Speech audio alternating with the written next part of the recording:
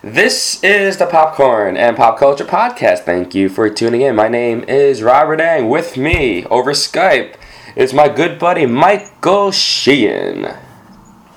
What's up, people? How's everybody doing today? Good morning. We're recording on a Sunday morning. Hopefully I post it later on in the day. And for this episode, we're going to give our reactions to the Emmy nominations that were announced on July 13th. Mike and I, we gave our predictions beforehand. And we're going to talk about, maybe how accurate our predictions were, some snubs that we were surprised about, and even some pleasant surprises, which actor or actresses or shows got in when we weren't expecting them to get in. So Mike, just start off the bat, what were your reactions to the Emmy nominations, and were there any notable surprises or snubs in your opinion? Well, I want to just give both of us a pat on the back. We both did pretty surprisingly well with our predictions. I didn't actually go nomination by nomination, but I would say we probably had like a 70 to 85% accuracy rate with all of our nominations. So congratulations to you, Rob. Thank you. Congratulations to yourself, Mike. Oh, thank you, sir. Thank you. So kind of you to say. All right. So,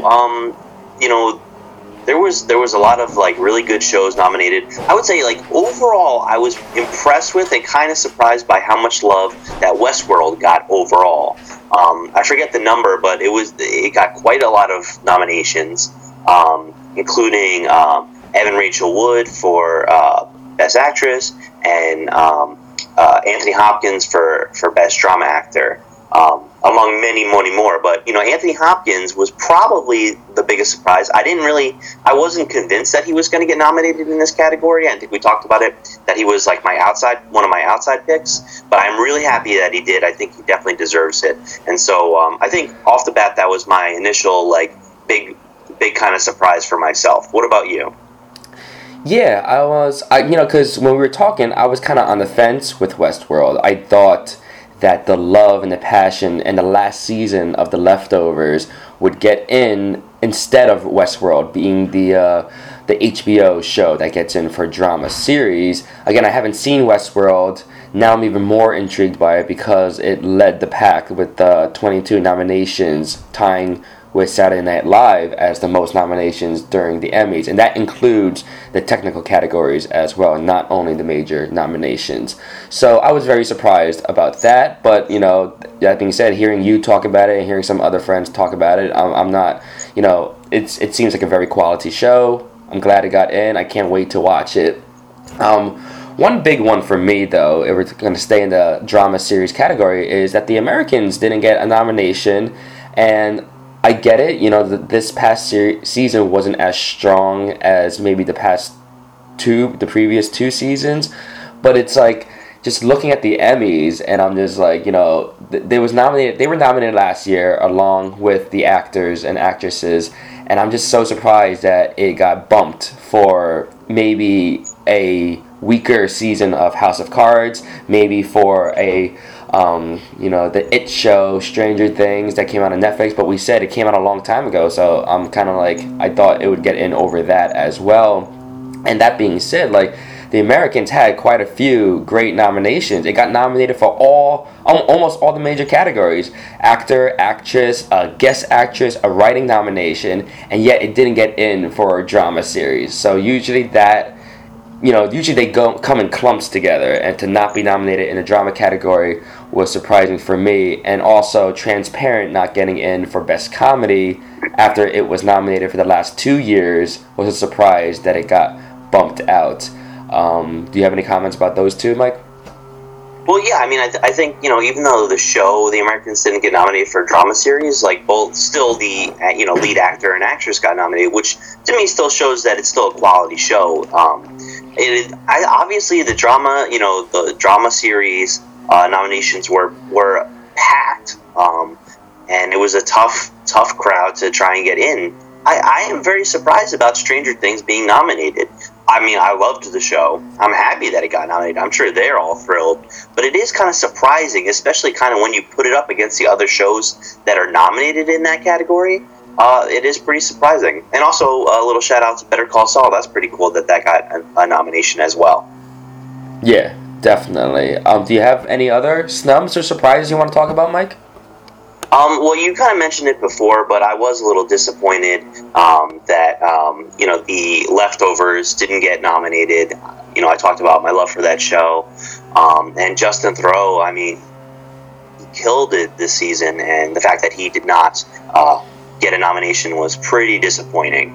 Also, the fact that Carrie Coon did a really, really good job in that show as well, and didn't get nominated for that show. She did get nominated for Fargo, which I'm just 2 episodes into right now. I'm a little behind the ball on that, but so it'll be interesting to see if that performance is as good as hers in The Leftovers. I mean, obviously she got nominated, so a lot of people must think that way. So one other surprise that I want to mention that I was honestly would not have even thought of this person for nomination, even though I love him, is Zach Galifianakis as a comedy actor in Baskets.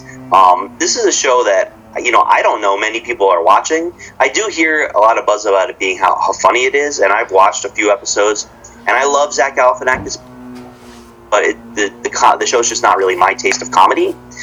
So I haven't really been watching it. But he got a nomination in that category, and I think that's pretty cool. Were you surprised by that? Yeah, I was definitely surprised about it. Just like you, I don't know anyone that watches the show. I do like Zach Galifianakis. Maybe he's great in it. Maybe that'll make me watch the show a little bit. It was kind of flying under the radar, Baskets, but yeah, I was pleasantly surprised he got in. Keeping with some actors, I'm very surprised that Rami Malek did not get nominated. Not only because he was nominated last year, but he actually won Best Lead Actor last year's Emmys, which was kind of a surprise that he did win.